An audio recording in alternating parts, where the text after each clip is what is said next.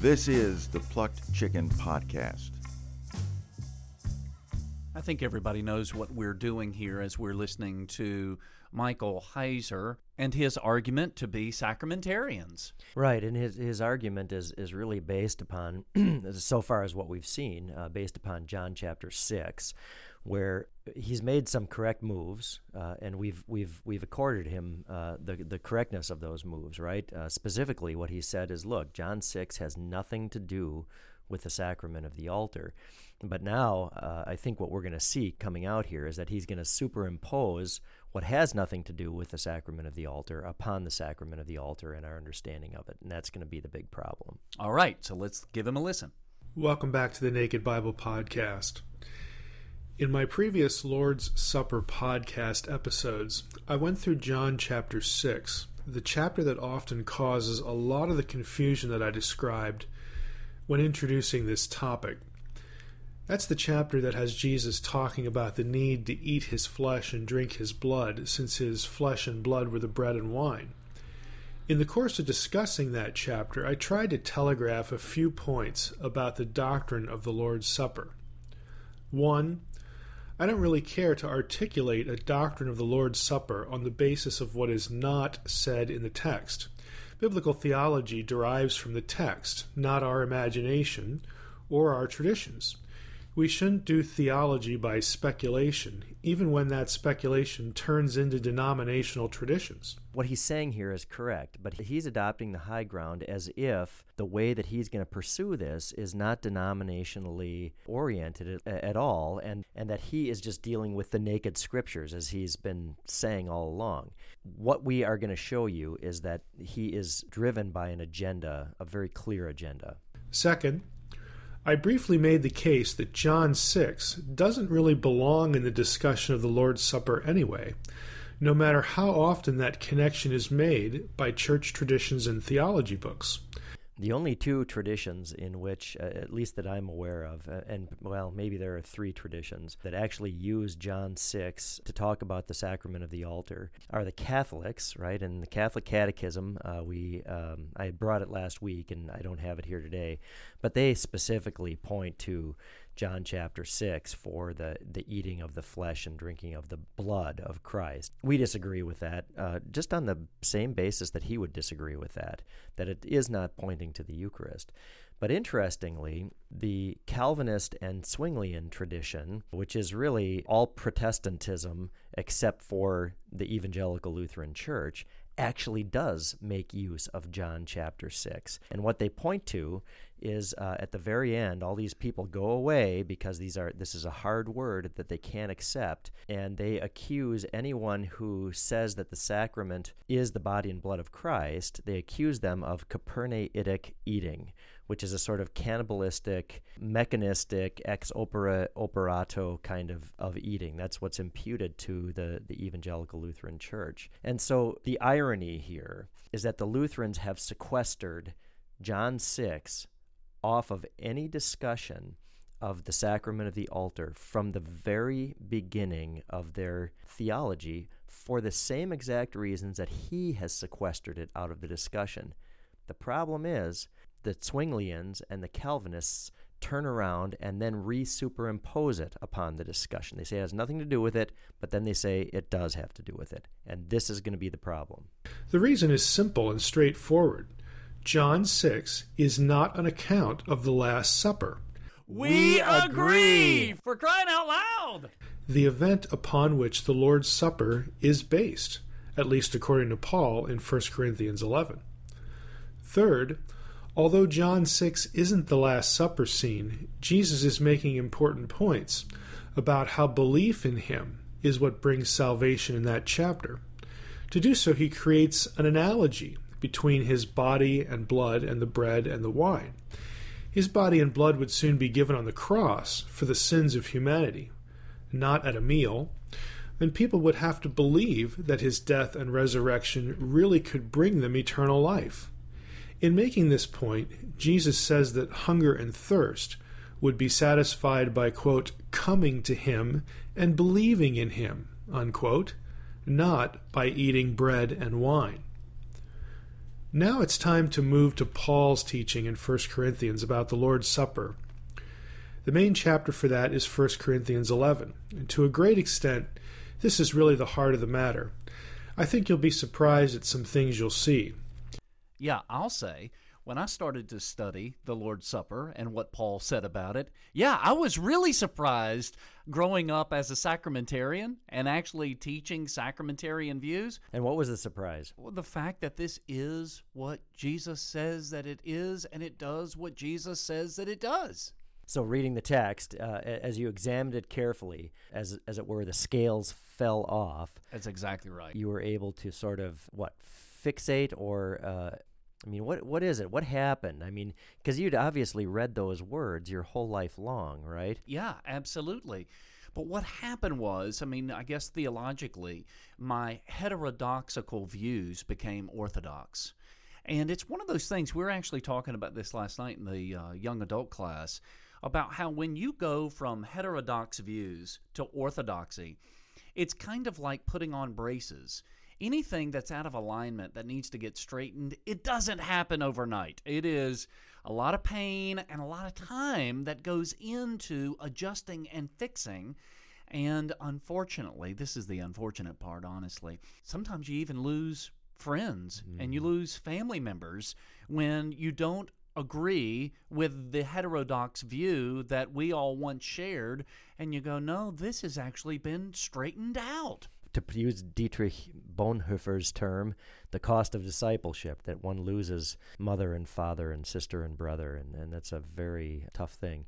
So just to go back, though, how do the scales fall off? So you read this text, 1 Corinthians 11, one way for 40-some years, and then suddenly you see, this is my body, and you understand that Jesus isn't saying anything different from this is my body. He's not saying this represents my body, this is a symbol of my body, or anything like that. What changes that?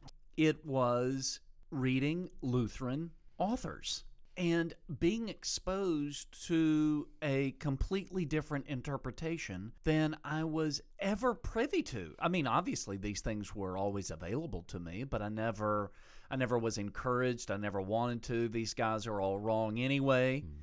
And so to read it, and then, you go through the mental gymnastics on your own where you go, this is crazy talk. And then you read it and you continue to study and you think, they're on to something here. And then you see the scholarship that is behind this. This is not some, guy off in his mother's basement producing this stuff. These are giants who are teaching this and believing this and writing about this. So again, it doesn't happen overnight. It is a slow adjustment. So what gets a person to actually even say, you know what, these guys that I've always considered to be heterodox, now I'm going to give at least 10 minutes to try to read one argument and understand it, even if what I'm doing is trying to shoot it down. Well, in my experience, it was despair. Mm-hmm. That's what drove me. It wasn't curiosity. It would be nice if people would follow this line of thought and thinking through curiosity. Sort of Berean-like, yeah. Yes. Mm-hmm. For me, unfortunately, it was absolute and utter despair. Well, interestingly, maybe this brings up something. So one road to it is despair, and that's a sort of forceful road. But what we hope our listeners are doing is adopting the attitude of the Bereans. They are held out as an example to all Christians, to examine the Scriptures to see if these things be so. And what we hope that listeners are doing is, as they are hearing their own evangelical or Baptist or Calvinist or Zwinglian pastor talk about the sacrament of the altar, that they're also hearing what we're saying here and pointing them to the Scriptures where these things are taught explicitly. You're exactly right. And I think to myself, before the despair, how I would have heard what you just said right there. I would like to think that I would say, okay, I'll take you up on that. But there's a part of me that goes, why would I do that? I'm right, you're wrong. It's a sense of arrogance and pride. Why would I even entertain such a thought or waste my precious time to study the Scriptures? And I think we're all wired this way, aren't we? Fairly sure of our opinions. And so here's the thing. We're not talking about opinions here. Mm-hmm. This is not Pastor Kearns' and my opinion Mm-mm. or the opinion of the Evangelical Lutheran Church. This Mm-mm. is not anything except for what the Scriptures themselves teach, and we hope that you will stay tuned and follow us through this because this discussion is extremely important. 1 Corinthians 8 through 11, those chapters, will be our focus in this podcast and the one following. Let's start with chapters 8 through 10, since understanding what's going on in those 3 chapters is crucial to following what Paul is saying in 1 Corinthians 11, the chapter where he actually writes about the Lord's Supper.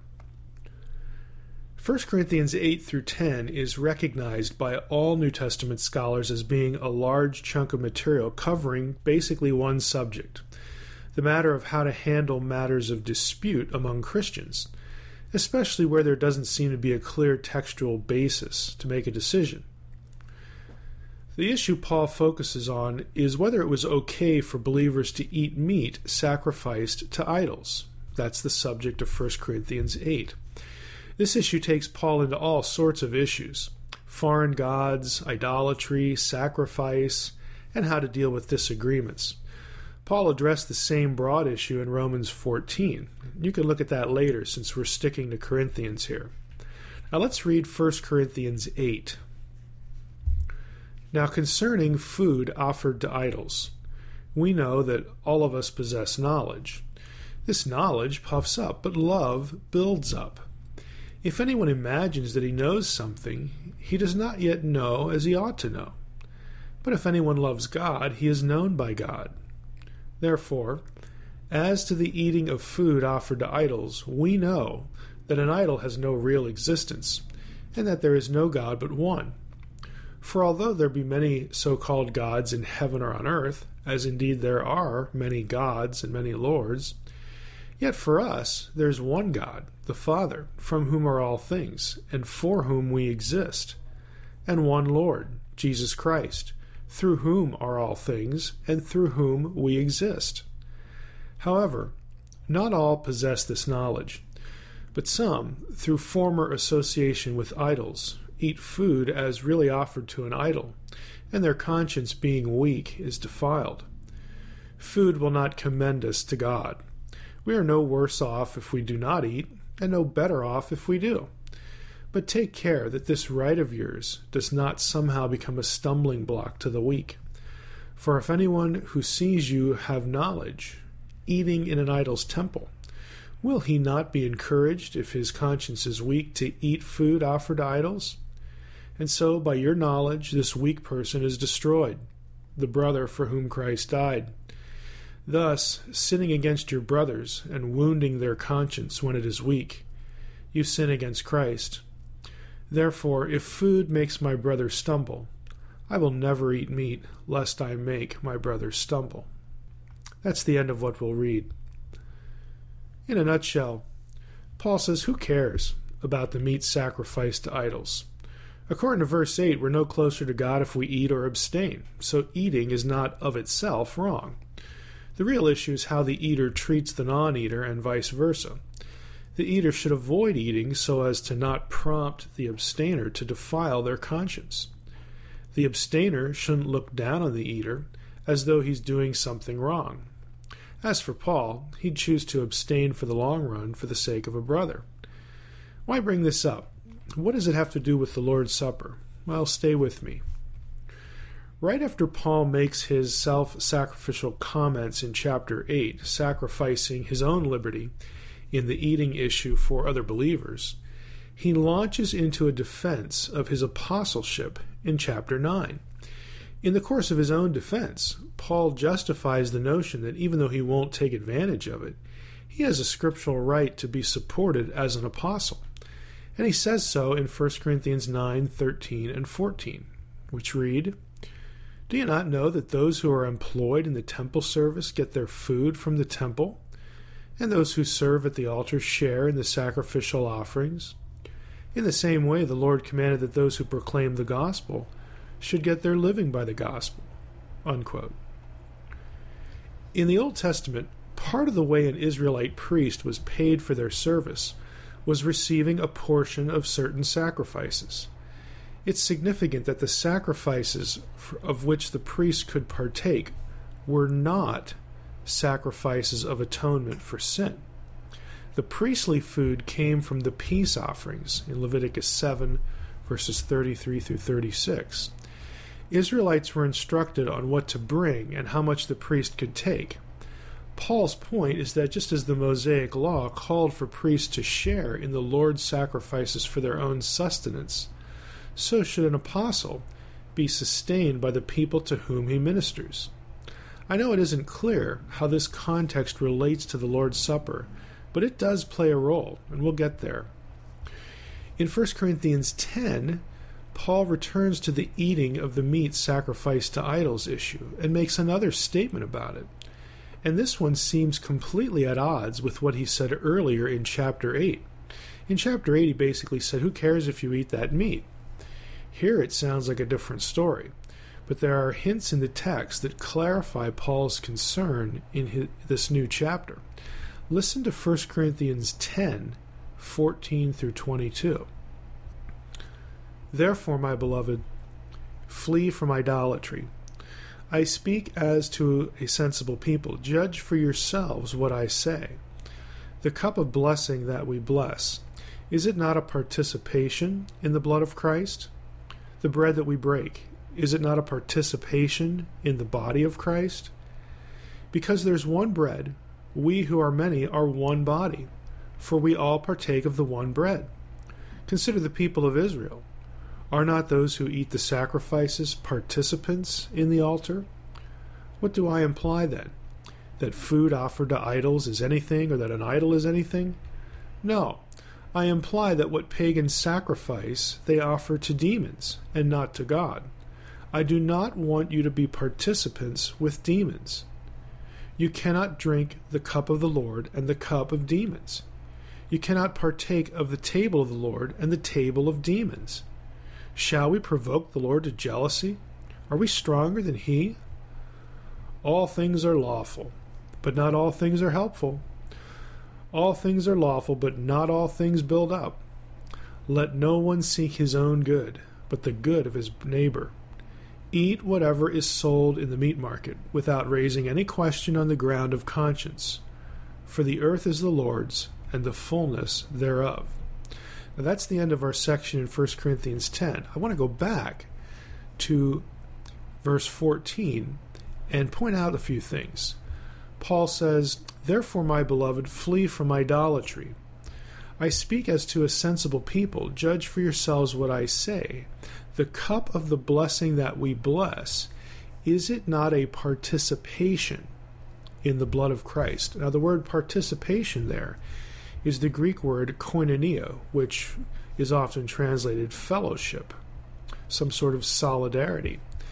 He continues, the bread that we break, is it not a participation in the body of Christ? Again, the word is koinonia. Now, he says in verse 18, consider the people of Israel. Are not those who eat the sacrifices participants in the altar? Once again, the word is koinos, related to koinonia. Same word family there. Paul says this one more time. He says in verse 20, I imply that what pagans sacrifice, they offer to demons and not to God. I do not want you to be participants with demons. You guessed it, the word there again is koinonos, just like koinonia, this idea of fellowship or solidarity. So Paul's big concern is that what's going on creates some sort of fellowship or solidarity with demonic entities. Now, Paul is well aware that his words here might seem inconsistent with what he said in chapter 8, when he clearly didn't really care about eating the meat.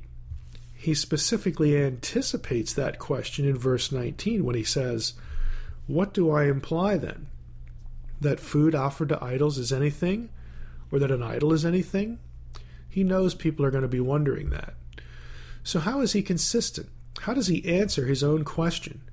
And for our purposes, what is the applicable point to the Lord's Supper, which Paul turns to in the very next chapter, 1 Corinthians 11, right on the heels of this issue of eating meat sacrificed to idols and having fellowship with demons.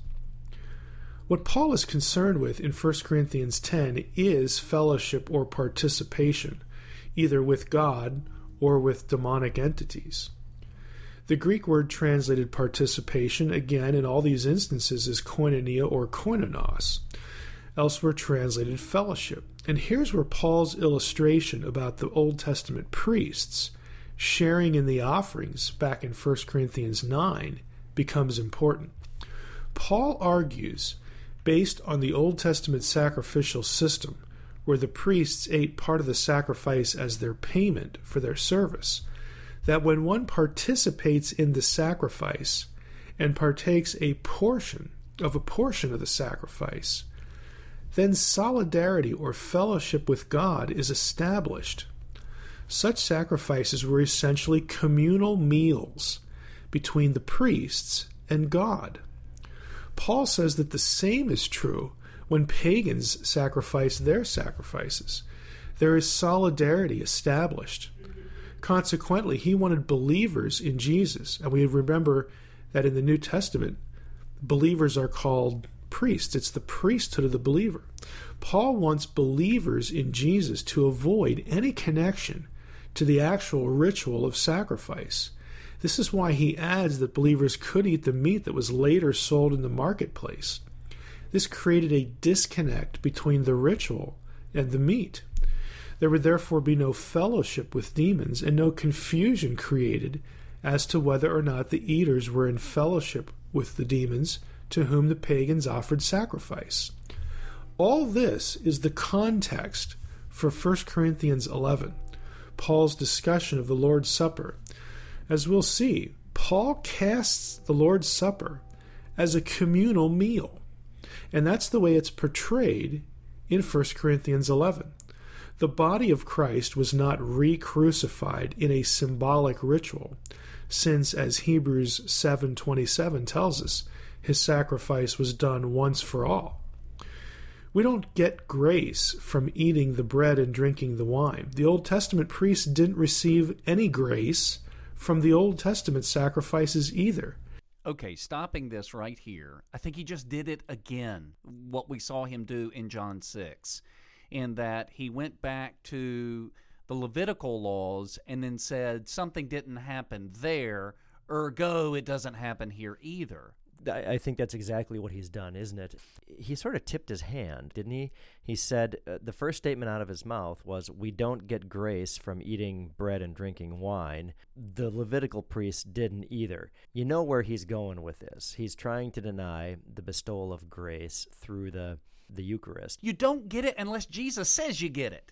And if Jesus says you get it, then by golly, you get it. Exactly. And what he's done, in fact, he's used a very clear New Testament passage, that Hebrews passage that he was just talking about, to say, look, this is not a re-sacrifice of the body and blood of Christ. All the Levitical sacrifices are done because the once-for-all sacrifice for sin has been made in the death of Christ. Well and good. We couldn't agree more. And this goes right along with what you're saying. If there's a clear word in the New Testament that breaks an Old Testament analogy, then it's broken, and you've got to allow that to stand. You can't foist the Old Testament teaching upon this. Another thing that's interesting that I think he's missing here is that while Paul has developed this very helpful and complicated argument about meat sacrificed to idols, the night in which the Lord Jesus was betrayed was the night of the Passover.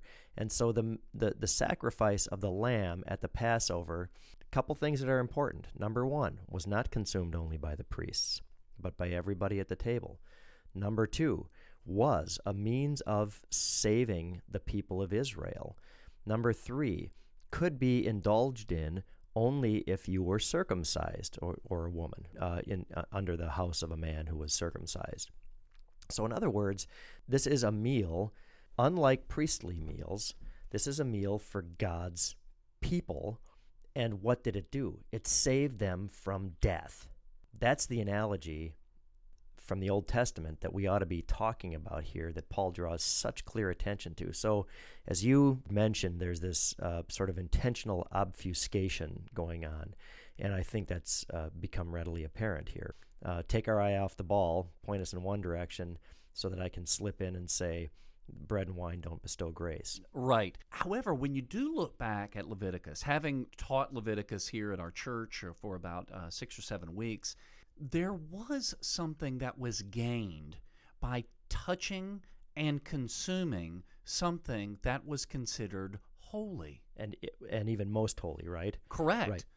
Yep. So the scriptures are very, very clear. When the priest were to touch the altar, it made them holy. And this was the thing that I was trying to get across to the people in the class, which was just an absolutely amazing thought to me. Holiness is a wonderful thing. God wants us to live in holiness because it is so good. However, that same holiness can destroy you if you don't approach God in the way that He says do it. As we see with Aaron's own sons. Sure. Correct? Yep. I think the other thing that's so interesting is that, as John Kleinig points out in his commentary on Leviticus, that holiness radiates from the Holy of Holies, from the most holy place, out to the people of Israel, and the priests become this sort of mediator of the holiness. And so Israel can be counted holy because the priests are counted holy by their ingestion of the most holy things, right? The meat sacrificed and so on. Well, you just touched on it, though. Meat sacrificed and priests.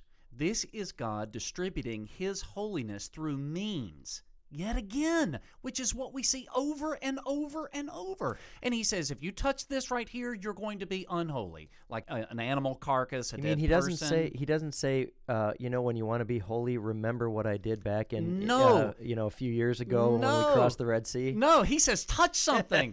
Touch this right here, you become holy. This brings the Bible, especially things like the Old Testament, like Leviticus, it brings it to life. You see what God is like, you see what God is doing, and you see the means that He will use to bestow holiness to His people. And it actually explains why the Lord Jesus established a church, doesn't it? What is the point of a church if all you need to do is, somehow in your mind go to Calvary's, holy mountain?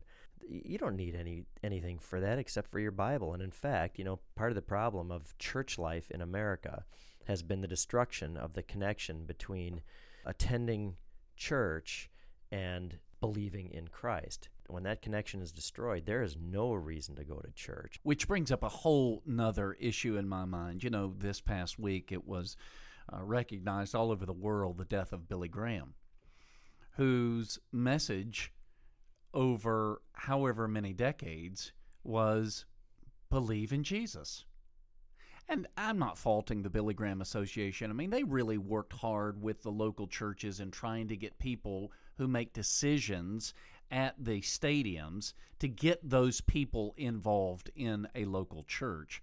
I recall when Billy Graham came to our town years and years ago, and the story about a pastor friend of mine who was on the pastoral committee, who was working many, many months before Billy Graham came. And then they had follow-up meetings after the crusade was over. Thousands of people accepted Jesus as their Savior. And he's saying this with scare quotes. And as a result of that, these pastors all had a meeting afterwards, and they're looking at all of these decision cards, and they were asking the question, out of the thousands of people who accepted Christ, there's however many of us pastors at these 70, 80 churches, we should have at least seen some bump in our numbers in the last 6, 8 weeks. There's one pastor who says we have one couple that's come to our church as a result of the Billy Graham crusade. So my point is, it's anecdotal, but it's making your point as the disconnect between believing in Jesus and the church has become wider and wider and wider. I think that's really good. And if people think it's just belief in Jesus, and belief is packed with all of this sort of what I like to think of as American optimism, right? This, if you believe it, it's going to come true. Build it and they will come, that kind of thing. Then you can believe in Jesus wherever you want to be. And look, I'm not denying that a believer outside of church during the week isn't a believer in Christ. But what I am saying is that if you have no sense of how God brings... look at this, okay? What is belief in Jesus? Is it believing he exists, or is it believing that he forgives sins? If it's the latter, you need the forgiveness of sins because you are a sinner. The question is, what do you believe? I think that a lot of these people just give intellectual assent to the idea that there was this nice man by the name of Jesus, but they don't see him as fundamentally the sin forgiver, and therefore they don't see any reason to go where he is promised to be, namely in his word and in his sacraments, to give them the forgiveness of sins. And Paul is drawing a correlation between what the priests did, how they partook of sacrifices, and what's going on in the Lord's Supper in 1 Corinthians 11.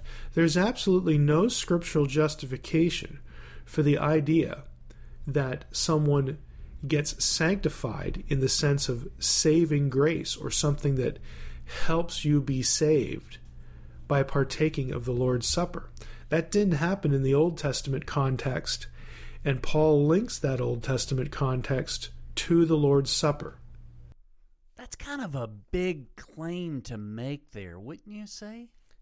I would say that, and especially, going back to what you were saying earlier, I think you made just a really good point.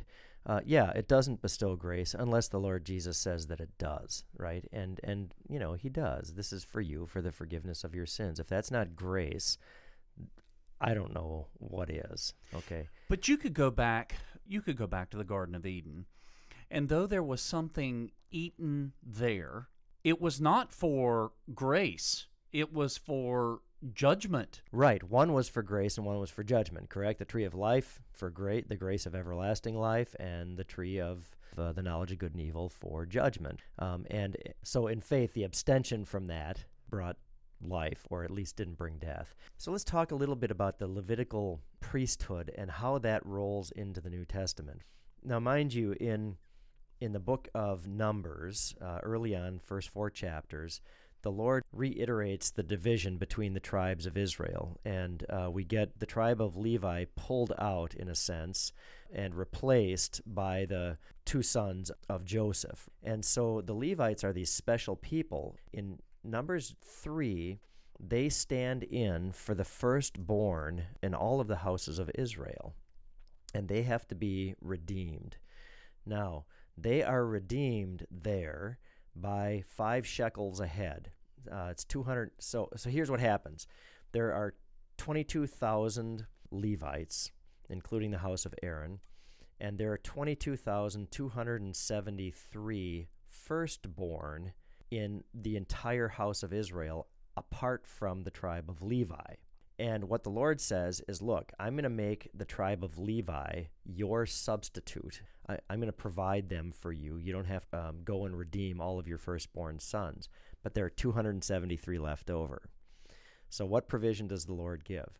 The provision that the Lord gives is that you can redeem these remaining 273 by coming to the temple and providing 5 shekels a head according to the shekel of the temple. Now, look at what St. Peter writes in 1 Peter chapter 1. He says that you were ransomed or redeemed from the feudal ways inherited from your forefathers, not with perishable things such as silver or gold, but with the precious blood of Christ, like that of a lamb without blemish or spot. He's writing this to the Holy Christian Church. This is the same book in which St. Peter also says, chapter 2, verse 9, you are a chosen race, a royal priesthood, a holy nation, a people for his own possession, that you may proclaim the excellencies of him who called you out of darkness into his marvelous light. So he's hearkening back to Leviticus. and the Levites and how they were called and used and the vocation that they had in the nation of Israel. Correct. And what he's saying is that the entire Christian church can be prefigured, or excuse me, not prefigured, can be figured as the house of Levi, as these special people, this particular people for God.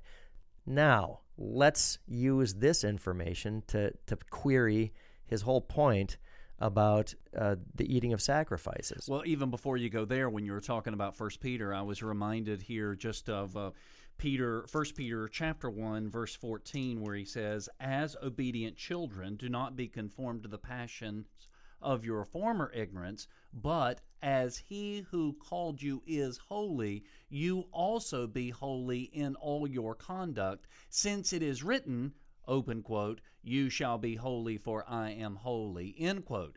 Again, if I'm not mistaken, that's Leviticus chapter 19.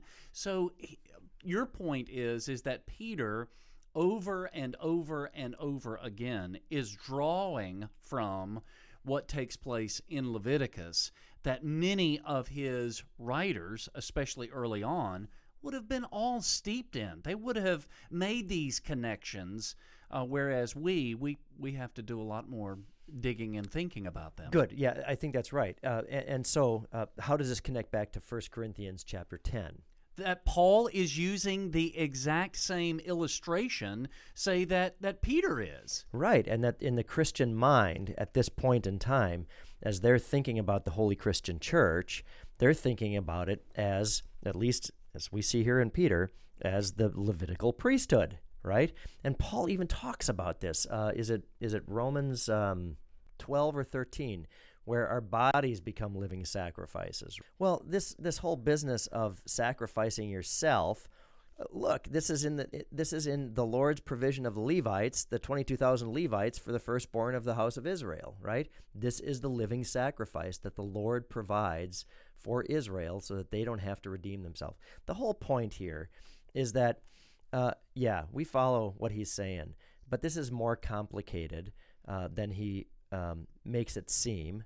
Number one. And number two, just to go back to Pastor Kearns' earlier word, yes, nothing bestows grace unless the Lord Jesus says it does. So going back to Leviticus, he was saying, didn't he say something about how there's no Old Testament precedent or scripture that talks about... he says only the Levites can eat the food sacrificed at the temple. Well, there's a number of different sacrifices, and there were some that he's right, that the priests were the only ones to consume.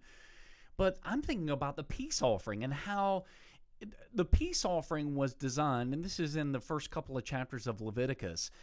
When something went really, really well in your life, you would take an offering to the tabernacle. The priests then would do what they were supposed to do, but they were going to give the bulk of that sacrifice back to you so that you could then go and enjoy that with your friends and family. If you wanted to pass this out to those who were less fortunate than you could do this. This is in Leviticus chapter 7, verses 11 and following. Interestingly, right, why do we call the sacrament of the altar the Eucharist sometimes? Well, I think it's related to this whole business of the peace offering.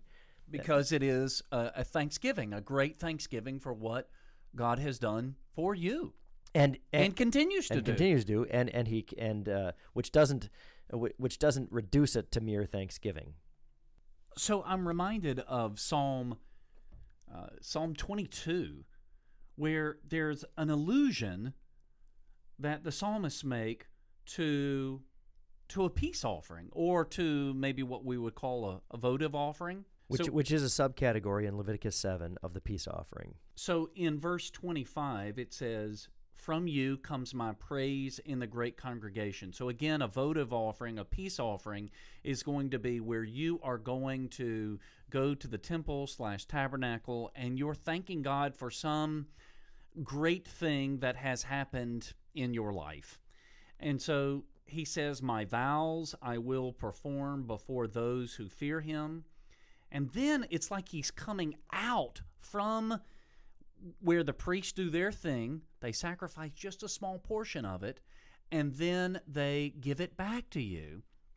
And he says, the afflicted shall eat and be satisfied. So this is a sharing that one is doing with whoever, if you want to gather with your family or friends, if you want to give it out to those less fortunate than you, whatever the case, those who seek him shall praise the Lord. May your hearts live forever.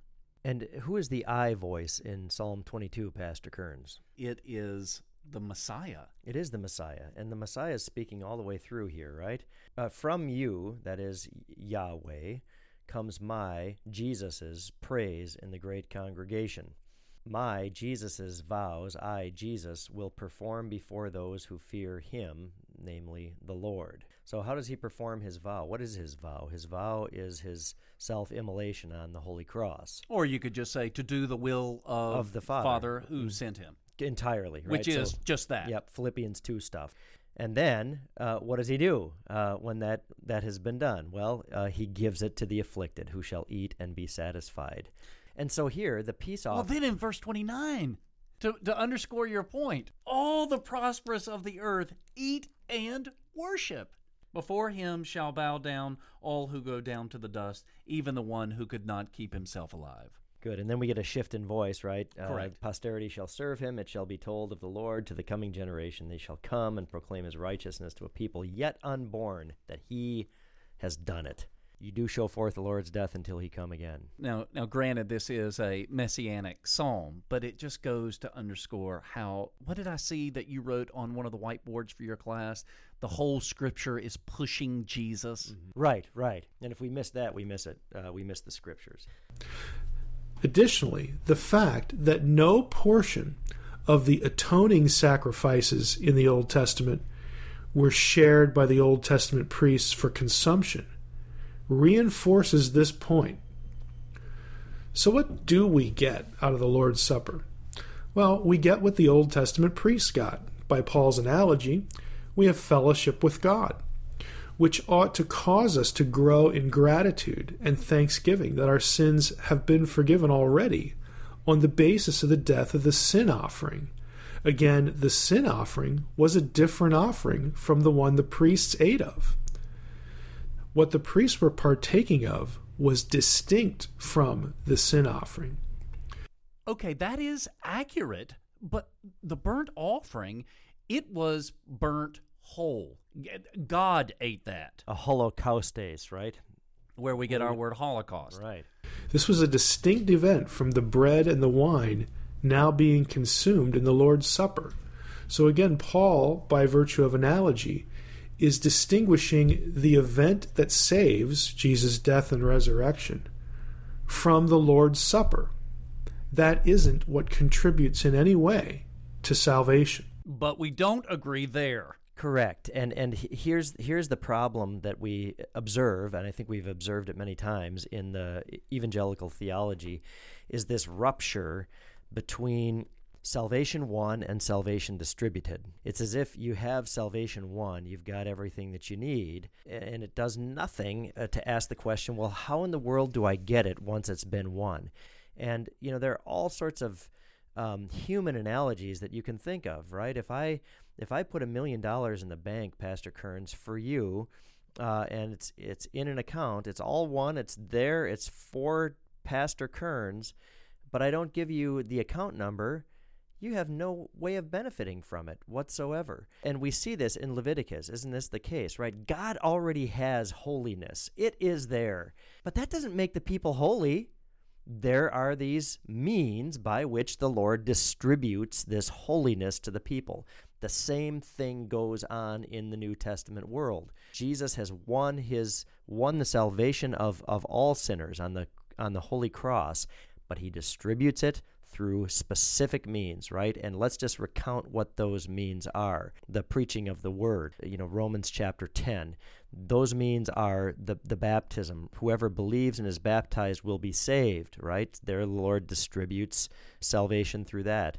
And then finally, we have the forgiveness of sins, distributed in the sacrament of the altar. Jesus specifically says, this is for you. Why, Pastor Kearns? For the forgiveness of your sins. Salvation distributed. And this is where I was thinking about how in the small catechism, where Luther, I believe in the third article, talks about how the Holy Spirit, because I cannot by my own reason or strength believe in the Lord Jesus Christ or come to him, he has called me by the gospel. Now this is a use of means in which he does this. And he has enlightened me with his gifts. He sanctified me and kept me in the true faith. And so he does all of this through various means. That's the distributing of his holiness, his forgiveness, life, salvation, all of that. Of the salvation one, right? And so we would agree with him in this regard, that the performance of a baptism, the receiving of the sacrament of the altar, the preaching of the word, does nothing to win salvation. It does nothing at all. That has already been taken care of. But the winning of that salvation could not be distributed apart from preaching, baptism, and the sacrament of the altar. And that's where the problem lies. To forgiveness. This setting, the Lord's Supper being a communal meal to celebrate what Jesus has already done for us on the cross, is the key to embracing a biblical theology of the Lord's Supper. I'll describe that theology in detail in the next episode of the Naked Bible Podcast. I don't necessarily want that theology, that biblical theology that he's got going on there.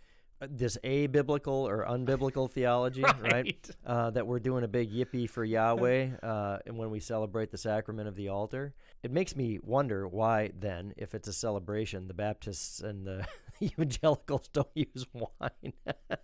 That's much more celebratory.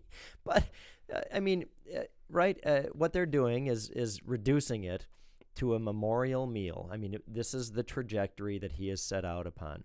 Call it a celebration, call it a memorial, it doesn't matter. It's one and the same thing, and it reduces the sacrament of the altar to something that the Lord Jesus never instituted. Well, I can't wait to hear his next and last episode as he finally goes in for the kill. Last time on the podcast, we looked at 1 Corinthians 8 through 10, the three chapters that give us the context for 1 Corinthians 11.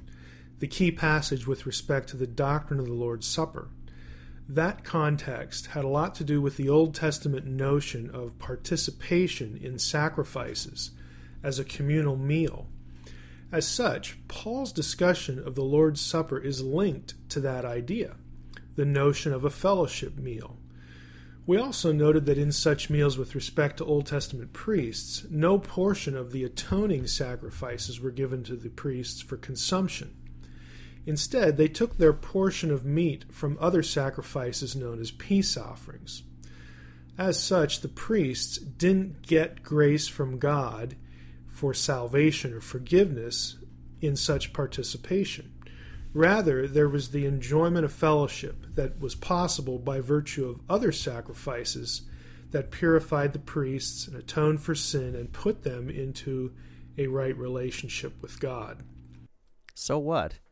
This is the New Testament. It's a new meal. I'm not sure exactly how much can be derived from the Old Testament, which isn't to say that the two testaments don't speak to each other. But again, just like what we saw with his treatment of John 6, where he says this has nothing to do with a sacrament, and then he applies it to the sacrament, here we have something that has nothing to do with the sacrament, and we're applying it to the sacrament, which is just a strange method of exegesis from my perspective. And then on another note, as I just listened to him say that, I don't know, it just seems like he's even minimizing what took place back with the Levites and the people of Israel. Oh, it's just a fellowship thing.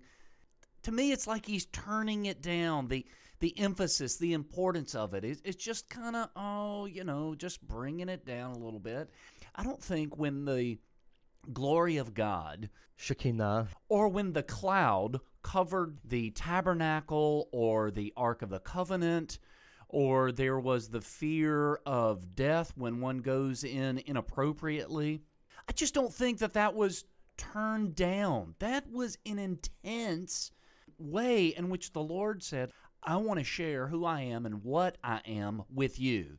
But we've got to do it my way, because if we don't do it my way, it's going to actually destroy you. And there are plenty of examples of that in the Old Testament, right? I think you're exactly right. This whole notion, and I think this is exactly where you're going with what you're saying, is that there's this impartation of holiness through the meal, and it's, or not through the meal, through the sacrifice. Well, and this is where the evangelical, which Michael Heiser is, they will not submit to the truth that the Holy Spirit is tied to instruments. They won't go there. And so, just like the Israelites, the Holy Spirit was tied to instruments. It was a sacrifice. It was an altar. It was a priesthood. It was ritual. The Holy Spirit was tied to those things. Well, the Lord is the same, still tied to certain things. And he actually tells you, this is what I'm tied to. Exactly, right. And I think this is an interesting point. So you're doing this analogy between the Old and New Testament. And we've just said, well, don't take what doesn't apply and apply it to the New Testament.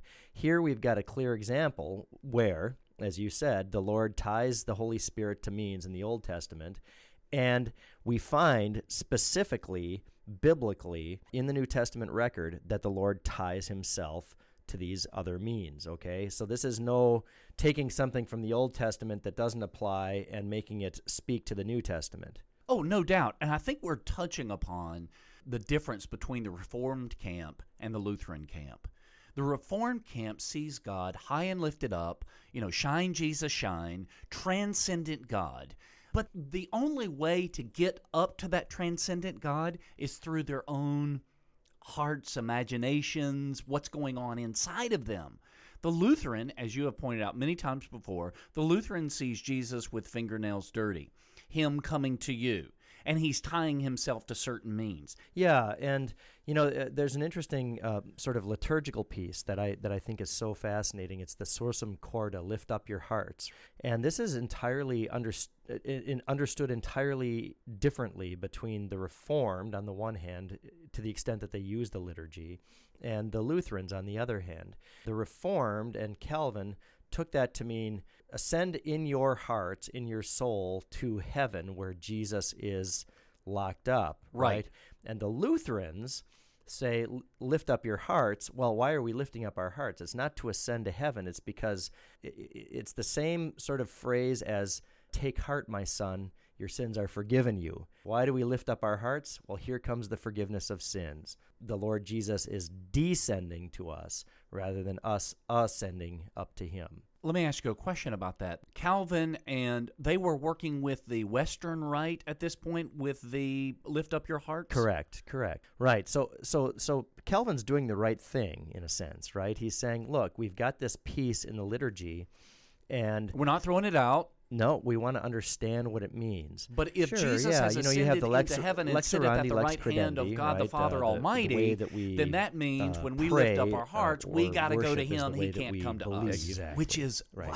Which is very important. We ought to do something on that, because that is so in the lockbox. That right there. As we'll see in this podcast, Paul proceeds from this context to cast the Lord's Supper as a meal about fellowship, not about receiving saving grace or soliciting forgiveness. I think that would be a really good, here what we've got, presumably, episode. Is that it must be the one and it must not be the other. It's a meal of fellowship, but it's not a meal of the bestowal of grace, and I'm not sure where he gets this word, the soliciting of forgiveness.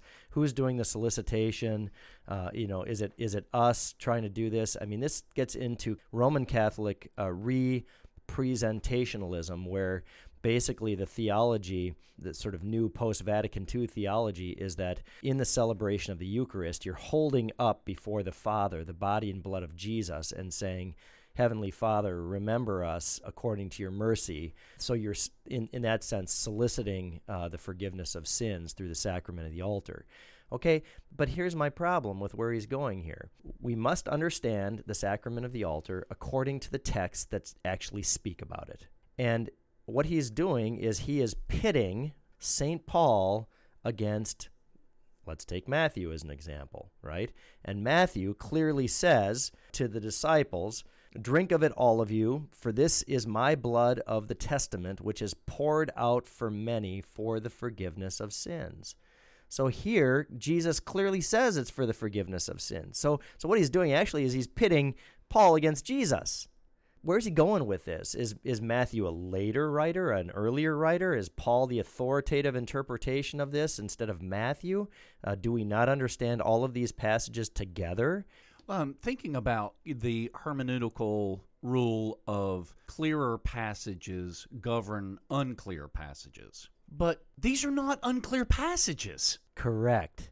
Jesus, is that what you're saying? Jesus point blank says, "For you, for the forgiveness of sins." Right.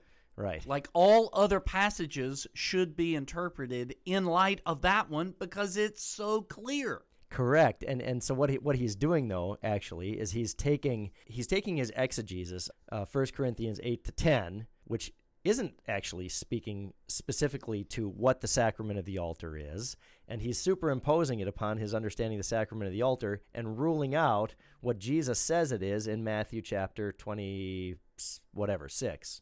So let's jump into 1 Corinthians 11.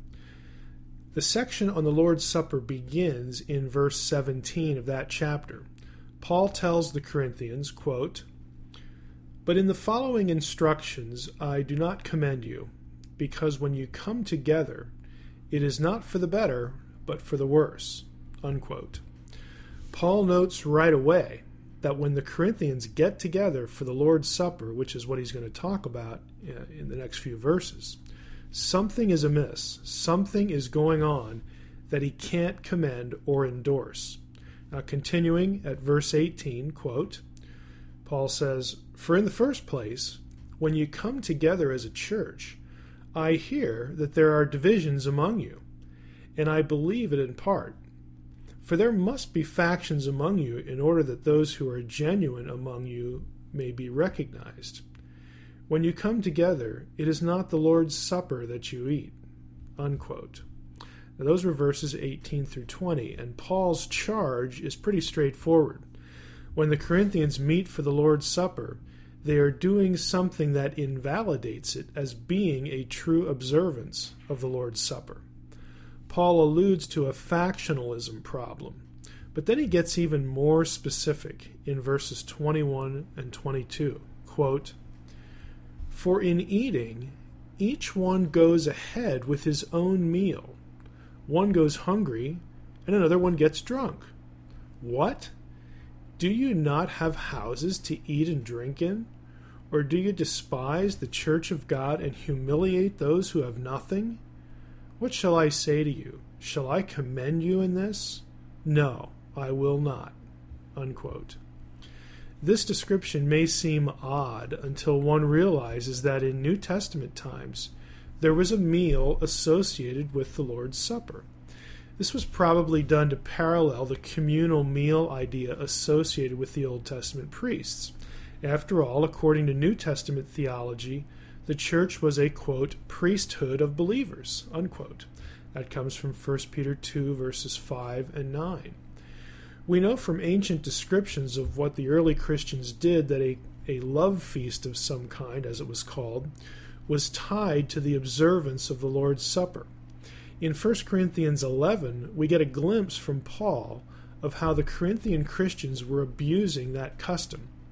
First, Paul notes that, quote, "each one goes ahead with his own meal," unquote.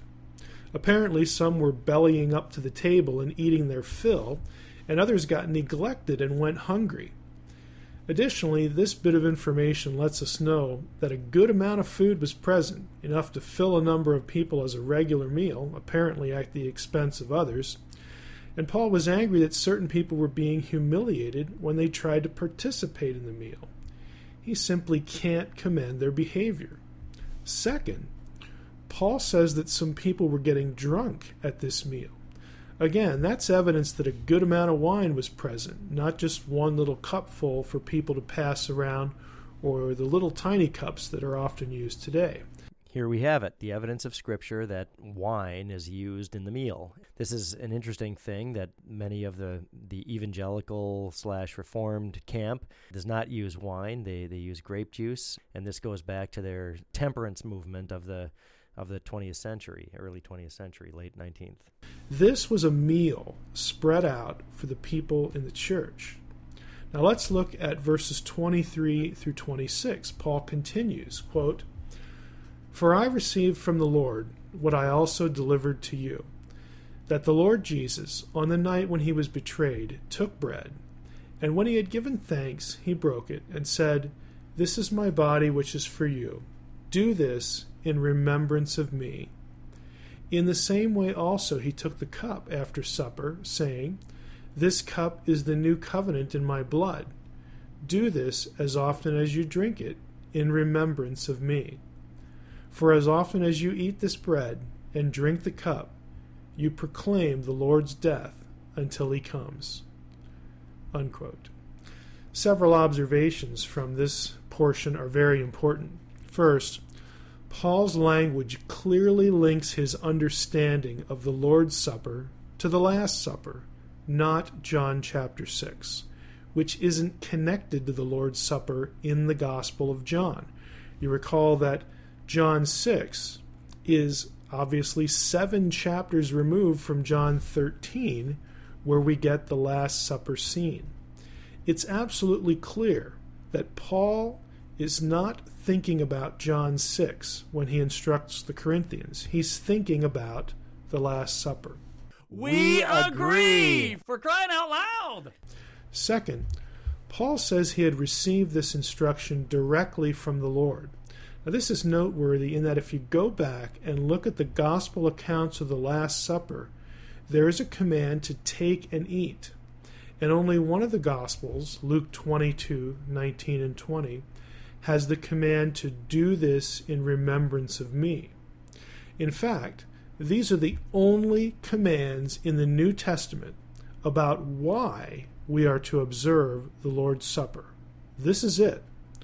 In both cases, we are to do it not to receive grace or to be forgiven, not so that we can be saved, but simply, as the text says point blank, to remember the Lord's death and proclaim it, that is, the gospel, until he returns. That's all. So this is why, Pastor Bruss, tables at Baptist and evangelical churches all over the world have engraved in them, "Do this in remembrance of me." Heiser's right. Well, look, those are the words of Jesus. But let me just make an argument here that the translation is wrong. To do this in remembrance of me. So the traitor is the translator here? The translator is the traitor, yep. You know, the word here for memory or remembrance is anamnesis. That means remembering. It's the action that somebody does. Now, this is interesting. There are 2 ways to say this in Greek, okay? You can say into memory of me or into my memory or unto my memory or for the sake of my memory. That's really important. You can say eis tein emein anamnesin, as Jesus says, or eis tein anamnesin emu. Now there's a difference here between an objective genitive and a subjective genitive. And really the question of the objective genitive versus the subjective genitive is who's doing the doing, right? So if we say fear of God, that is us fearing God. That is an objective genitive. If I say my fear, that is me doing the fearing. And so in a sense that my is acting as the subject of the fear. Well, here the way that Jesus puts it is that he uses the subjective sense of the possessor, my. So who is doing the remembering? It's Jesus doing the remembering. Exactly. And this harkens back to all of these Old Testament locutions. And in fact, when we get to the Septuagint, which is the Greek translation of the Old Testament, the same exact word is used. It's either mnesis or anamnesis. And this is what the Lord does when he remembers his promises. So Now- in English, when we would see something like, "O Lord, remember Israel." Right. This is exactly it, right? Or when the Lord remembers Noah. Right. Okay? I mean, all of these things. We're asking in that particular instance that the Lord would remember Israel, deliver her from her enemies, or whatever the context of the psalm is, as opposed to me remembering Israel. Exactly. So there's a difference between remembrance and memorial, right? It's not a memorial of Jesus. It's Jesus's remembering. Remembrance has to be understood this way. That is such a beautiful understanding, because anybody who's familiar with the Scriptures, they can subjectively recall how the Lord remembering Noah, the Lord remembering Abraham, the Lord remembering, and it sounds odd, but we just take it as Bible speak and we just kind of move on.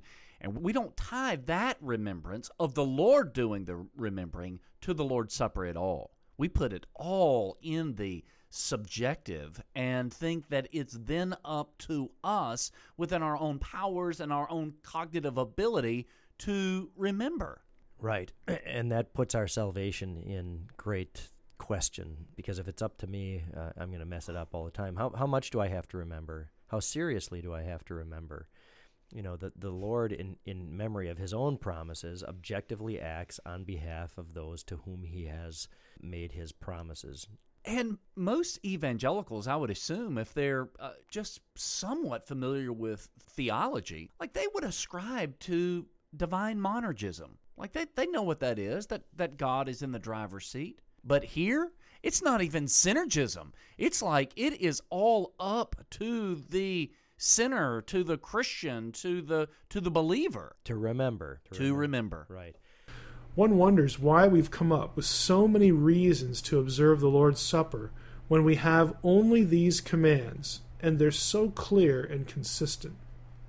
We have so many ways. I mean, I was thinking there was only two different ways. Either A, it is what it says it is, or B, it's just a memorial meal that just represents, and it's all up to you to remember. And maybe there's a third one, right? And it's the unbloody sacrifice, or the representationalism of the Roman Catholics. So these three ways are the many ways based upon the clear reading of Scripture? I guess that's what he's saying, right? Okay. And I guess in addition, what he's saying is people ascribe to it, like we do, the reception of grace and the bestowal of the forgiveness of sins and all this sort of stuff. And I think he's saying that's one of the many ways that is obviously false. Got it.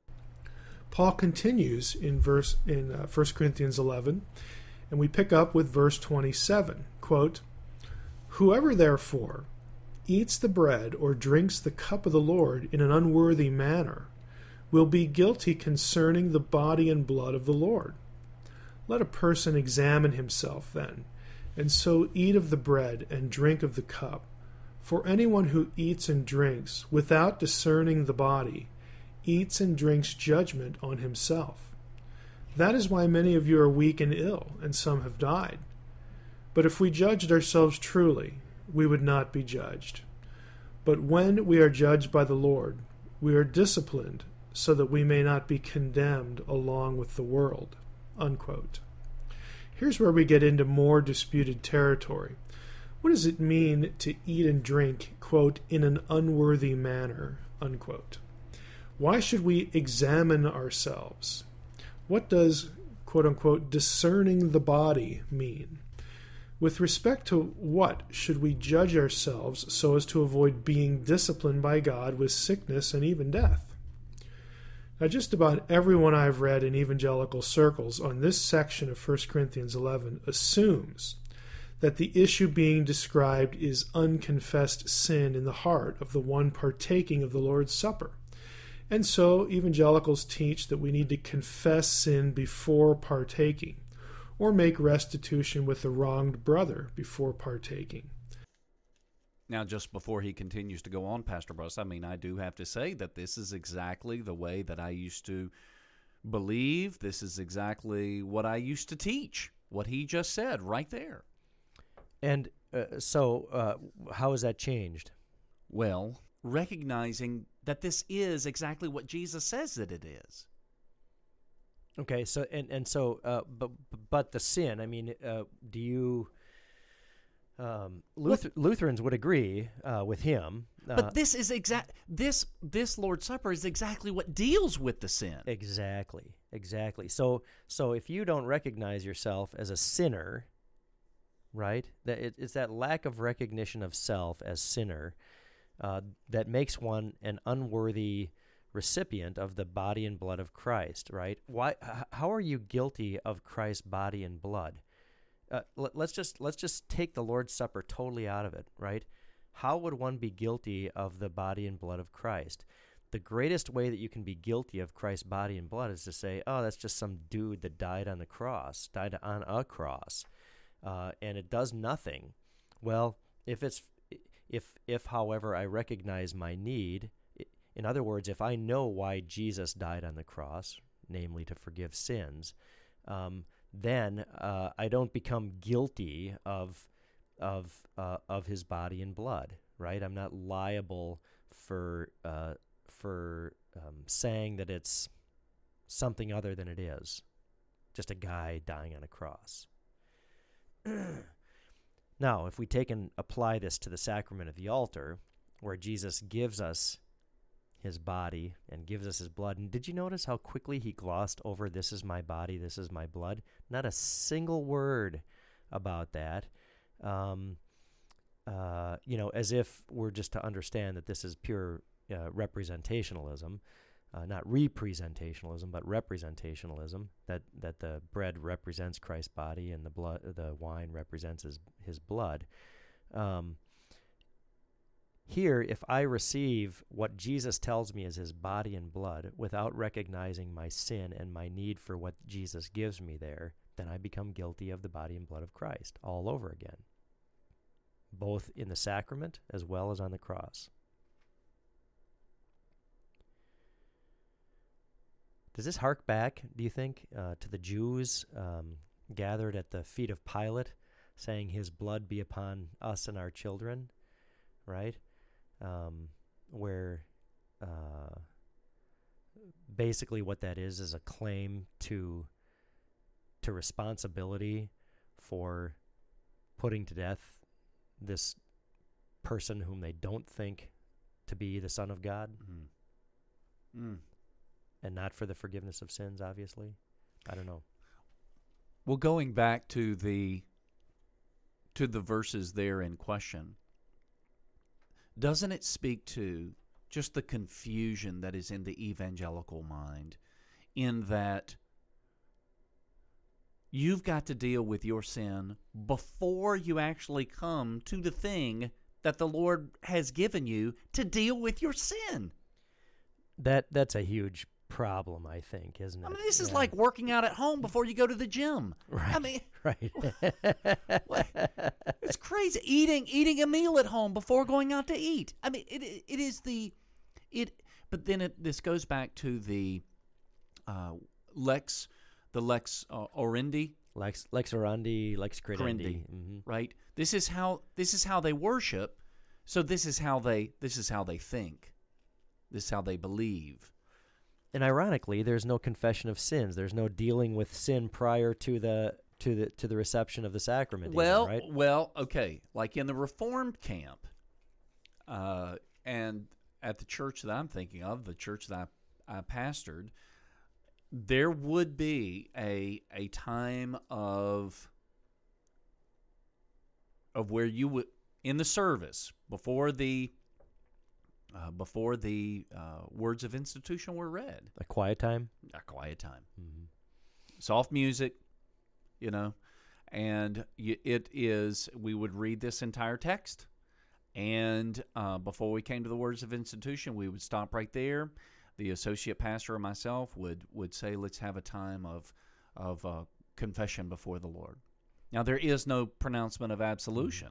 Right? I mean, this is stopping short because it's all, as you were talking earlier, it was all subjective. And there's no articulated, oral out loud confession. Am I right about that? This is just me in my heart Examining myself, is that right? Correct. Mm-hmm. Mm-hmm. Which is okay. I mean, there's nothing wrong with that, right? Before God, we plead guilty of all sins, as we do in the Lord's Prayer. Right. Before the pastor, we confess only those sins which we know and feel in our heart. But again, this was dealing with your sin in and of yourself, and then going to do the memorial meal? Right, where you're getting nothing except for bread and juice. And the burden of having to remember properly.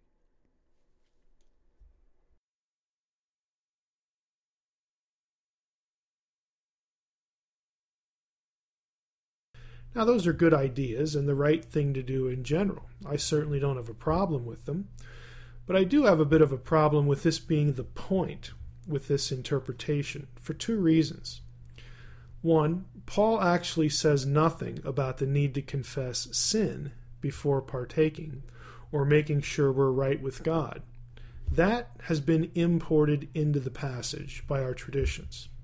And two, this explanation actually ignores what Paul telegraphed was the problem, and that is the manner in which the feasting that was part of the Lord's Supper was being conducted and abused. That was the problem he's targeting. Off you go.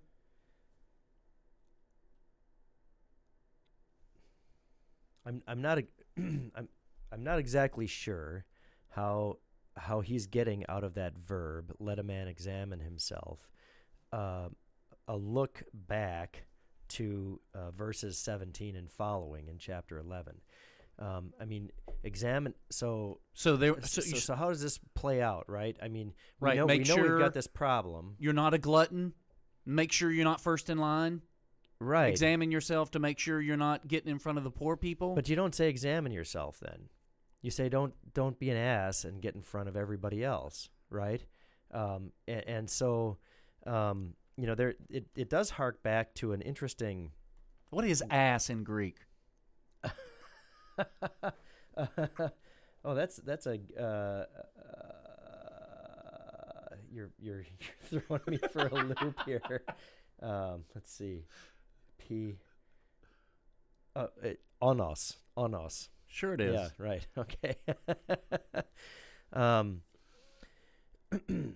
Okay, so there's an interesting term here that shows up in verse 19. For it is necessary that there be divisions among you in order that the approved, the dokimoi, might become manifest among you, okay? The approved or the tested. And the word that Paul uses here, in fact, he's going to, that's so interesting. This actually probably deserves a lot more talk. But anyway, the word that Paul uses in verse 28 is dokimazdeto. So let a man examine himself. So the dokimoi are the examined. Let a man examine himself. So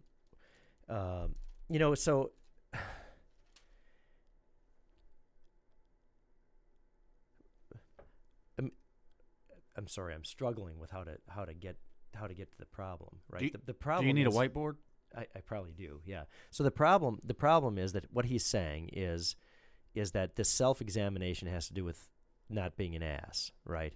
But Paul would have said, don't be an ass and don't get first in line, as you've pointed out. There are people who are worthy of receiving the sacrament, right? These are the dokimoi. And so a man, to become a dokimos, must examine himself. He must know, in other words, why it is that he's going to this meal. Okay, so your point is that this is not a physical examination. This is a theological examination. Right. It's not checking your bad behavior. Right. It's checking what you're believing about what's going on here. Right. And recognizing who you are in relation to the thing that you are receiving, right? You are a sinner receiving the forgiveness of sins in, with, and under the bread and wine, which are the body and blood of Christ. Now, see, he would just say, well, you just imported in, with, and under from your religious tradition. You're right. Okay, and I can get rid of that. I don't need to say that. all I can say is that you're receiving the body and blood of Christ for the forgiveness of sins, which is God's remembering, Christ's remembering the poor sinful humanity and saving them. And this is coming from dokimoi. From dokimoi, right? And dokimas dato. In other words, I think he's constructed, again, what he's done all the time, this sort of theory to try to account for the words in different ways than they actually read. This is interesting. In 2 Corinthians 13,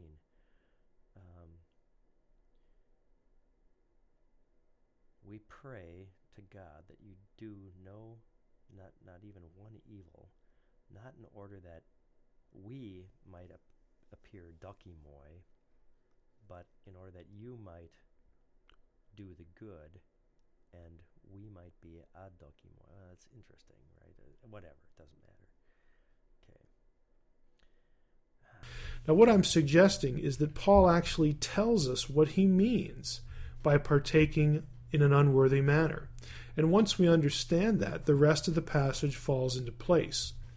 Eating and drinking in an unworthy manner means conducting the Lord's Supper and its feast in the manner Paul just condemned, taking too much food so that others go hungry, by getting drunk at the meal, doing something that humiliates those who don't have as much, that sort of thing. Now, if we accept this idea that committing the kinds of abuses Paul specifically describes is what Paul means by eating and drinking in an unworthy manner, how does that help us understand the rest of the passage? Well, first, we ought to examine ourselves, that is, make sure we aren't guilty of doing any of those things. Now, since most churches today don't practice a full feast in connection with the Lord's Supper, it might be advisable to apply Paul's words to avoid any abuse of fellowship against fellow believers, which is a pretty wide net.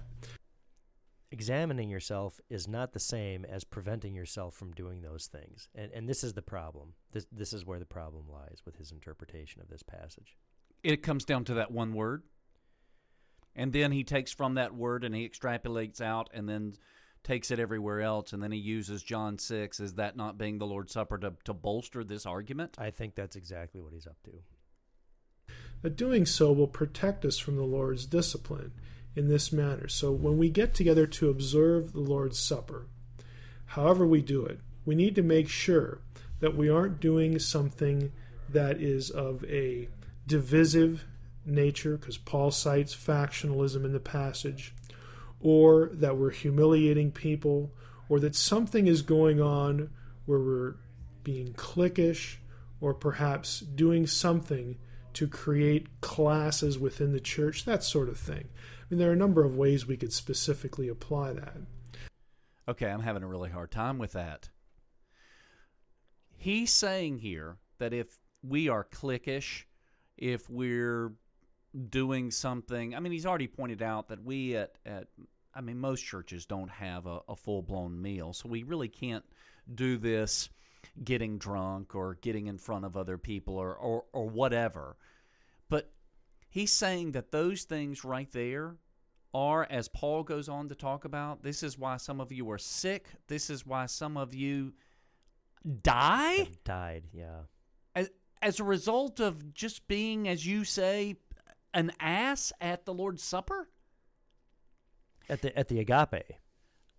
Why in the world? I mean, when I think about people dying, you look at, we've mentioned before about Aaron's sons. We think about Uzzah, the guy that touches the ark. We think about Ananias and Sapphira. We think about all of these people who died at church. I mean, died doing holy things. Some things they thought were right, like trying to steady the ark. It was better for the ark to fall on the ground than it was for somebody to touch it, because God said, this is the way you move the ark. You don't move it any other way. You move it the way I tell you to move it, or it can be dangerous. See, it's like this whole idea, we've talked about it before. Holiness is a wonderful thing, and God wants to share it with us. But if we do it, if we try to attain it in a way that's not prescribed, we're the ones that get, fried, so to speak. So what you're talking about, it strikes me, is that there's this holiness outside of us, right? All these examples you're talking about is this holiness outside of us. That God wants to give to us because it's good, it's a blessing, it's a gift, and He's generous with His gifts. And that's the kind of thing, mishandling that holiness is the kind of thing that gets you killed, not sharing a sharp word with a neighbor or taking heirs to yourself or something like that. Or not reconciling with my brother before I go and receive the sacrament. And we're not saying, don't let anyone hear us saying that we think this is a bad thing. No. A good thing, that you ought to just sort of be an unreconciled boob and take heirs at the sacrament and other things like that. We're not saying that at all. That falls into the category of the sin that one must recognize and repent of, right, in his self-examination. But what we are doing is we're looking at the nature of God from the very beginning. And this is the way that God has always acted. He's always operated. Nothing changes when it comes to the Lord's Supper. He's still doing exactly what He has set out to do. You look back even to the Garden of Eden. We've talked about this before. There was an eating, there was a blessing, and there was a curse attached to various physical things that people ate. It's the same thing. Correct. And so what you're saying is that what we have in the sacrament of the altar, minimally what we know, is that it is a very holy thing. Correct. So much so that Jesus says, look, even when there is the new heavens and the new earth, we're going to do this again. Exactly. Right. It's going to keep on going on. This is the thing at the center of Christian worship. Now, and I would say, go ahead. And I would say, when we do it again in the new heavens and the new earth, He's not going to say, now make sure you don't jump in front of anybody, and don't be gluttonous. I mean, don't be cliquish. Correct. And moreover, we would say that this very holy thing, we know exactly what it is. It is the body and blood of Jesus, which He Himself says it is. That's the holiness of the thing. And then on top of that, isn't there just a repeat of this where Paul says, this cup of blessing, is this not the blood of Christ? I mean, he tells us, is this bread not the body of Christ? Right. Is it not a participation in the body of Christ? Yes, exactly.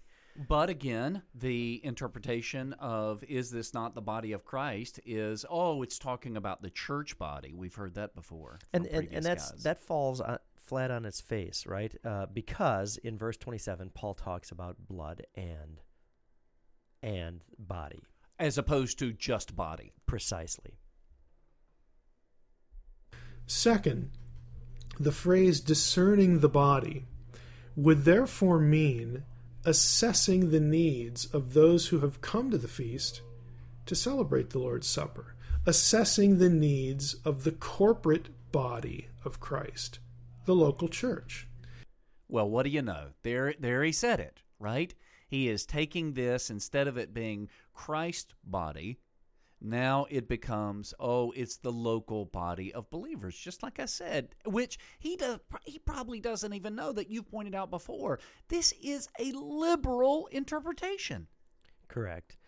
Right, to get out of the it's the whole welcoming congregation kind of thing, the radical hospitality kind of thing, and you incorporate people into the body by giving them the sacrament of the altar, and that does it. And it's sort of an ex opere operato thing, which is scary.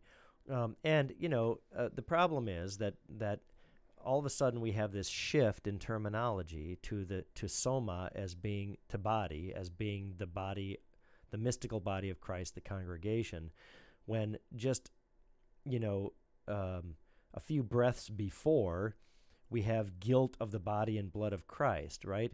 So what is that? I mean, is that guilt about the mystical body of Christ, the church? And what is the mystical blood of Christ? I have no clue. And and then that's the same thing as a denial. So this is used to deny what St. Paul says or what Jesus says in verse 25, right? This is my body, and then again in verse 26, this is my blood. Bad theology. Well, no doubt. And, I'm not trying to throw Michael Heiser under the bus, but to be a scholar, and then, I think about eating, I feel like the entire time that he has been going along here, he's just like pulling the teeth out of everything that the Scripture is saying, just one by one, just, you can call it, detoothing, defanging. I mean, like, where it's left with nothing but, like, flapping gums. There's nothing here anymore. He is robbing it of what the text, what the Lord, number one, wants to give, and secondly, what the text clearly says. Which, in the evangelical world, when you do this and you believe this, you really are left with just you. The Holy Trinity becomes you, yourself, and your feelings. And your feelings. Yeah, that's probably right. You, yourself, and your feelings, right? That's the Holy Spirit. In the immediate passage, the body of Christ would therefore be the Corinthian church, their local body of believers. In our case, it's our own congregation. Are there those we fellowship with that we're neglecting or humiliating in some way?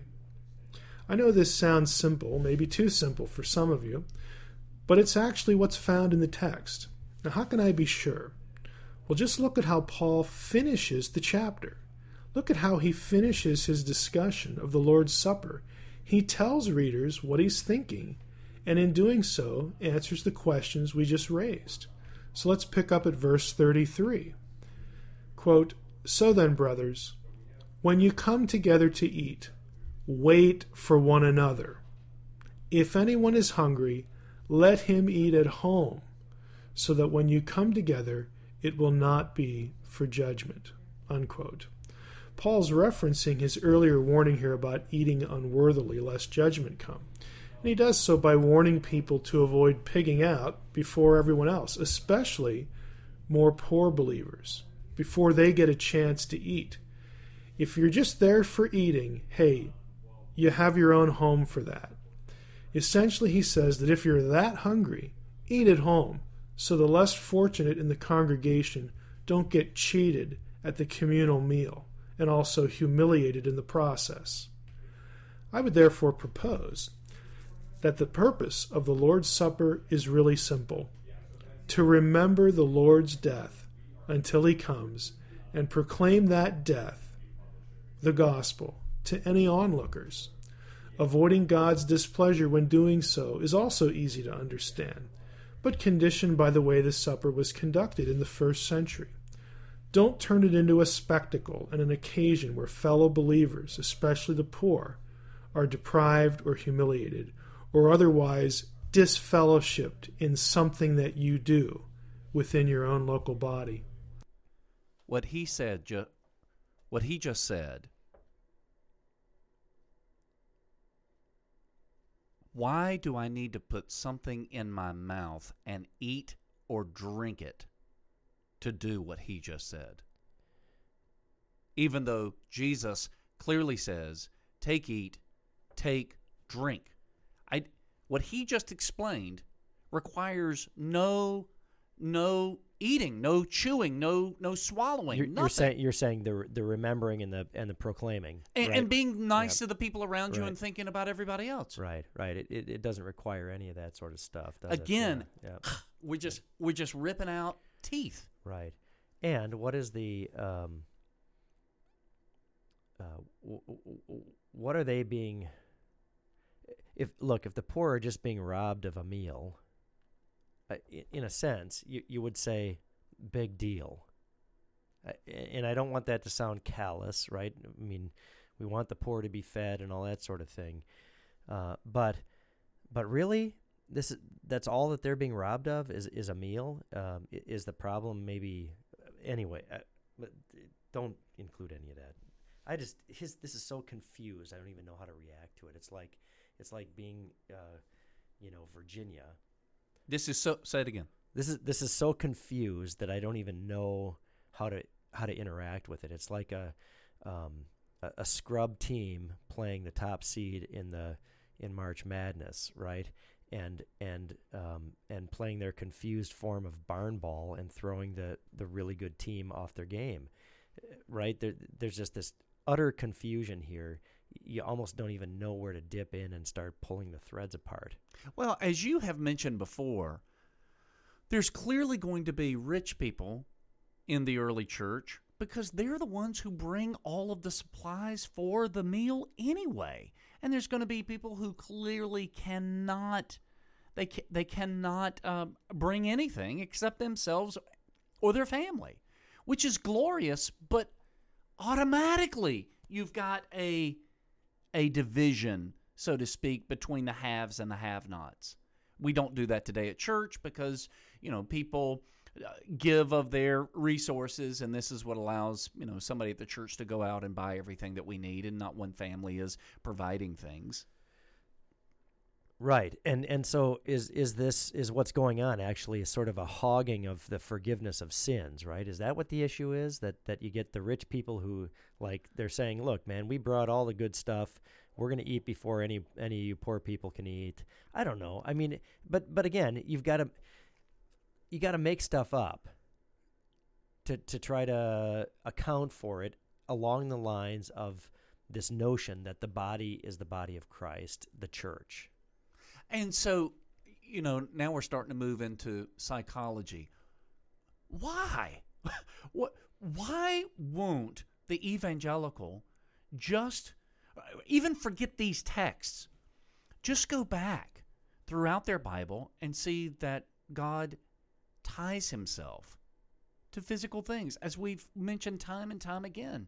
Why is that so heinous of a thought? Is it because of the too Katholisch? I mean, is it the Catholic thing? That's too Catholic.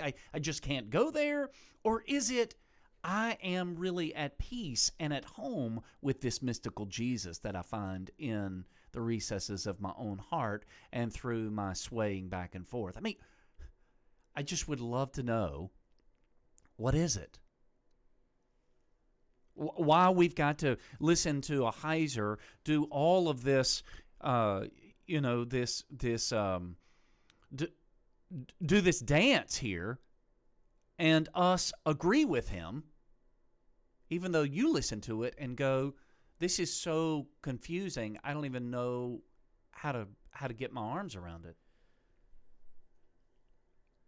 Isn't the old Adam the original and first and foremost enthusiast, right? I mean, this kind of theology plays right into the genetic makeup of the old creature that wants nothing to do with the objective works of God, finally, and wants to find God in himself.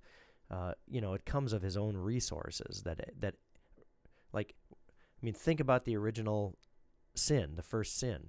Adam agrees in his heart with something that God has not said about the tree of the knowledge of good and evil, right? He looks at it and says, that looks pretty good. That's enthusiasm. That's operating and thinking and believing contrary to what God objectively says.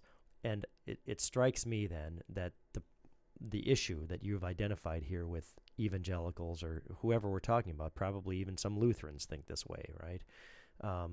It doesn't matter what what label you carry.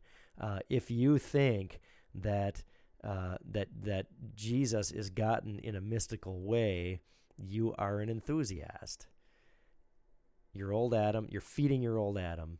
You are not relying on the objective words of God. And that's a really bad place to be. And this is why Lutheranism can easily be described as the lonely Lutheran way, because the masses prefer to feed their old Adam and prefer to be an enthusiast. Correct. That's a plucked chicken. Today, since most churches don't connect the commemoration of Jesus' death and future return with a dinner, it might do to have the Lord's Supper also be a reminder to care for the less fortunate in our churches. But now think about it. Commemorating the Lord's death and future with a dinner sounds suspiciously like the Lamb's Supper in our end times discussion, doesn't it? By way of conclusion, before we wrap up, I hope that listeners who recall the first podcast on this subject can see how some of the odd beliefs mentioned back then that are associated with the Lord's Supper ought to give way to the text, and only the text. Catholicism wants to filter the observance through John 6, and then literalize the elements. But John 6 wasn't the Last Supper, and so that's no basis for the doctrine. Early Protestant theologians like Luther and Calvin didn't want their own positions to sound too Catholic, but they were stuck on the notion that something mystical, or they'd probably call it spiritual, was happening at communion, the Lord's Supper. It is not the case at all that Luther was concerned about his position being too Catholic. It did not matter for Luther whether the position that Scripture articulates is Catholic or whatever else. It was the position of Scripture. And so for him, this is called the Naked Bible Podcast, right? Mm-hmm. For Luther, it is the Word and the Word alone that drives his entire exegesis, right? And this guy is ignoring just a cardinal piece of what Luther was doing in this wonderful anecdote at the Colloquy of Marburg with Zwingli in 1526. I think it's 26, maybe 29. He writes on the table in chalk, "Hoc est corpus meum." This is my body, and he will not give up those words. Why? Because it's God's word, and God's word cannot be bartered away. And so, ironically, he has used John 6, which Luther rules out as being applicable to the sacrament of the altar for the same reasons he does. He said it doesn't apply, right? And has failed to reckon with Luther's position that it's in the very words of Christ that he says, "This is my body." That hasn't even come up. Isn't that fascinating? Well, something else that hasn't come up is no other church father. What did the church, or what did the early church think about what he's talking about, the Lord's Supper? They called it the antidote for death, the medicine of immortality.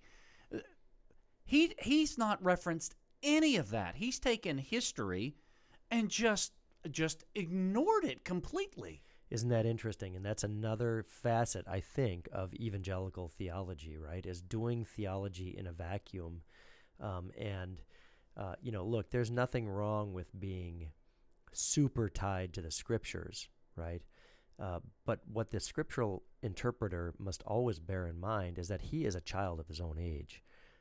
And many of the heresies that are committed today by theologians could be prevented if they just knew a little bit of church history. I think about how a chiropractor friend of mine used to tell me to eat close to the vine.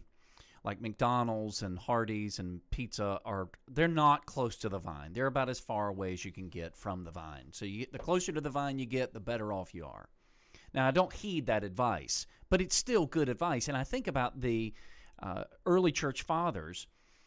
They are the vine. I mean, they're right there at the vine. They were the ones who knew the apostles. They were the ones who knew St. Paul. They were the ones who were their protégés. They were the ones who were the protégés of the apostles themselves. They are the ones who knew, and they wrote extensively. And we've just totally ignored what they've said. Right. And jumped up to, Zwingli in 1520, 1520, whenever we want to say. There's one other thing that he was about to say, right? The spiritual, something spiritual is happening. There's a disagreement between Luther and Calvin. I would love to hear what he's got to say about that. All right. And then going back to this, Calvin and Luther thought that something mystical, or they would say spiritual, was happening in the Lord's Supper. Maybe, just maybe, it was happening in the Lord's Supper. Maybe they were right, is what you're saying. That's yes, correct. Right. And actually, there is no theologian, and I don't even know about Zwingli. I'd have to look into Zwingli a little bit. But is he saying that there is absolutely nothing of spiritual, and actually, Lutherans don't like to talk like this.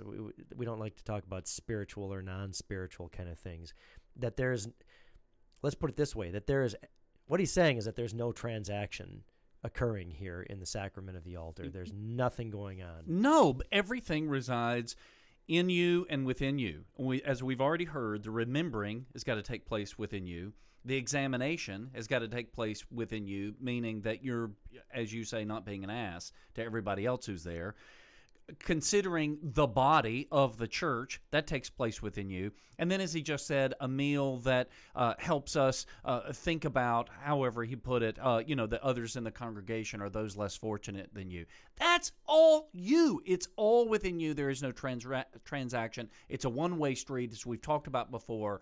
The direction is you to God, nothing having to do with God towards you. And the very words of the sacrament of the altar put it the other way around. This is my body, which is given for you. This is my blood, which is poured out for you.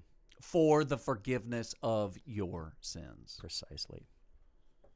That Jesus was somehow present and the act was sacramental in some way, in terms of dispensing grace.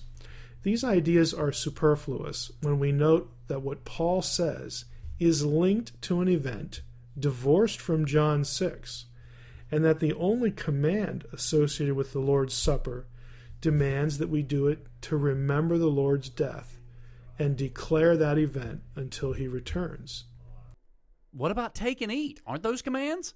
Take and eat and take and drink. Take and drink. This is my blood, which is for you for the forgiveness of sins. Right. So he is absolutely operating in an exegetical vacuum here, where he's tried to use John 6 he said John 6 doesn't apply, but now we're going to apply it, and he's taken Paul's relation of the institution of the sacrament, and that only, and he has completely ignored what Matthew, Mark, and Luke say. It's hard to imagine how Paul could make things any simpler than by saying, "Do this in remembrance of me." You don't need any mystical presence for that. So I marvel at how so many other ideas have accrued to this simple command. Now, sadly, these misconceptions have led many Protestant denominations to forbid children from the observance of the Lord's Supper. And that's because they've wrongly associated it with some sort of reception of grace, all the while trying to not sound Catholic while saying that. If you think something mystical is happening at the observance, then I can see why children would be excluded, but to be honest, even that logic has problems. But if we attach the meaning of the observance to what is actually commanded, to do it to remember the cross, then why would it be a bad idea for children to be reminded of what Jesus did on the cross? That just doesn't make any sense. I would argue that's just completely unnecessary and misguided. Everyone, including children, should partake and remember how Jesus died on the cross, and that someday they will get to observe the supper with the Lord himself when he returns. Frankly, that might just capture their imagination a bit, and that would be a good thing.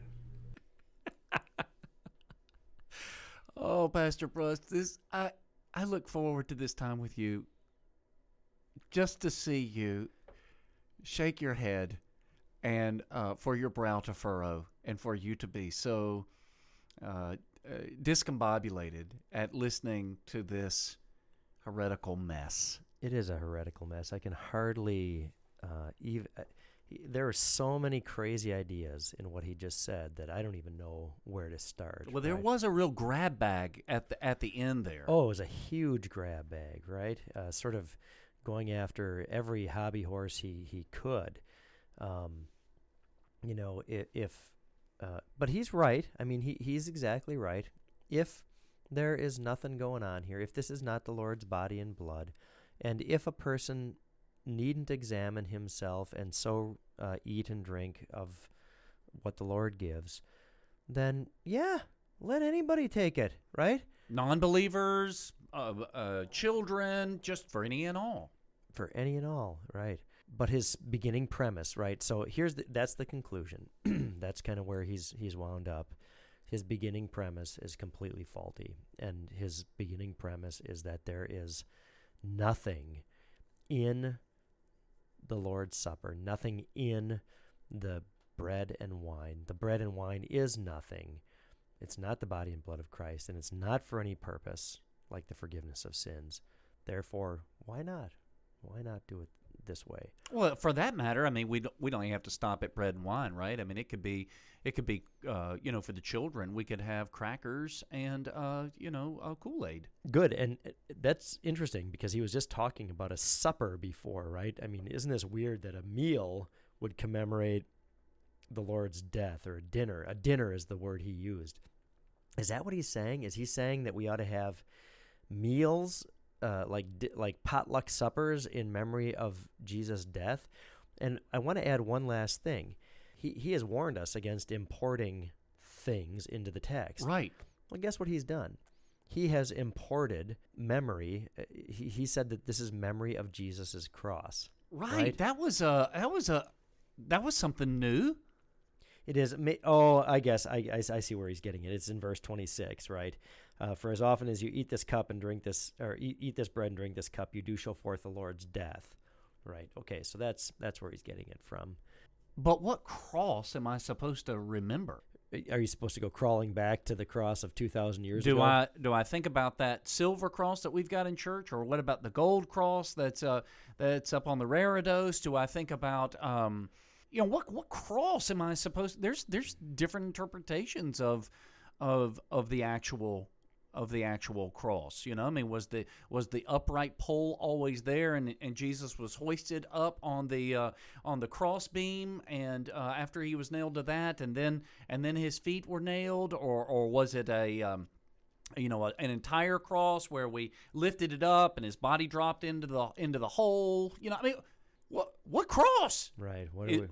Because I want to make sure I do this correctly. Correct. Right. Yeah. Because if I don't do it correctly, this is why my nose is running. This is why I'm starting to get a little sick. Do I need to prepare for my funeral here because I'm not remembering it correctly? It's just craziness. It's just absolute craziness. But he said at the very beginning, when you see it like this, everything falls into place. And my question is, what does he do with his sin? I don't know what he does with his sin. I think he probably feels like it's been nailed to the cross of Christ, right? So it's in the rearview mirror, as Right. we've talked about before. Right. Where is the assurance of salvation? Where's the tangible? And how does he know it's for him? He takes the Lord's Supper, and he is not receiving anything. But he better be looking around, making sure that there's nobody in his presence or in his church that's being humiliated in some way, or he's not being, what do you say, cliquish or what have you. Mm-hmm. It's just the directionality is so screwed up. Yep. But then we use the Bible to explain this poverty. I mean, this is not Christianity. Right. This is a recipe for how to run a country club, isn't it? Anyone who's in the club, they're in the club. No members higher than anyone else, and treat them that way. Yeah. Sad. All right, I don't know where we're going to go after this. We'll probably have to not make any podcasts for a while, just to sit and stew. Let this one maybe flee from our memory for a little while. Yeah. I think this has been the most disappointing of all those that we've read or listened to. Why would you say? Because there's such obvious learnedness in his treatment of this and careful thinking. Well, I mean, apparently careful thinking, right? To think that this is where it ends up, and to see the critical missteps early on and how you carry that out from those critical missteps is really disheartening. Some of these other guys have been rather flippant about things. That's, in a sense, easier to deal with. It's more like it's ignorance. And here, this guy's clearly working very carefully with the text and still reading it against itself. And guess who those other flippant guys are listening to? This guy. He justifies their position.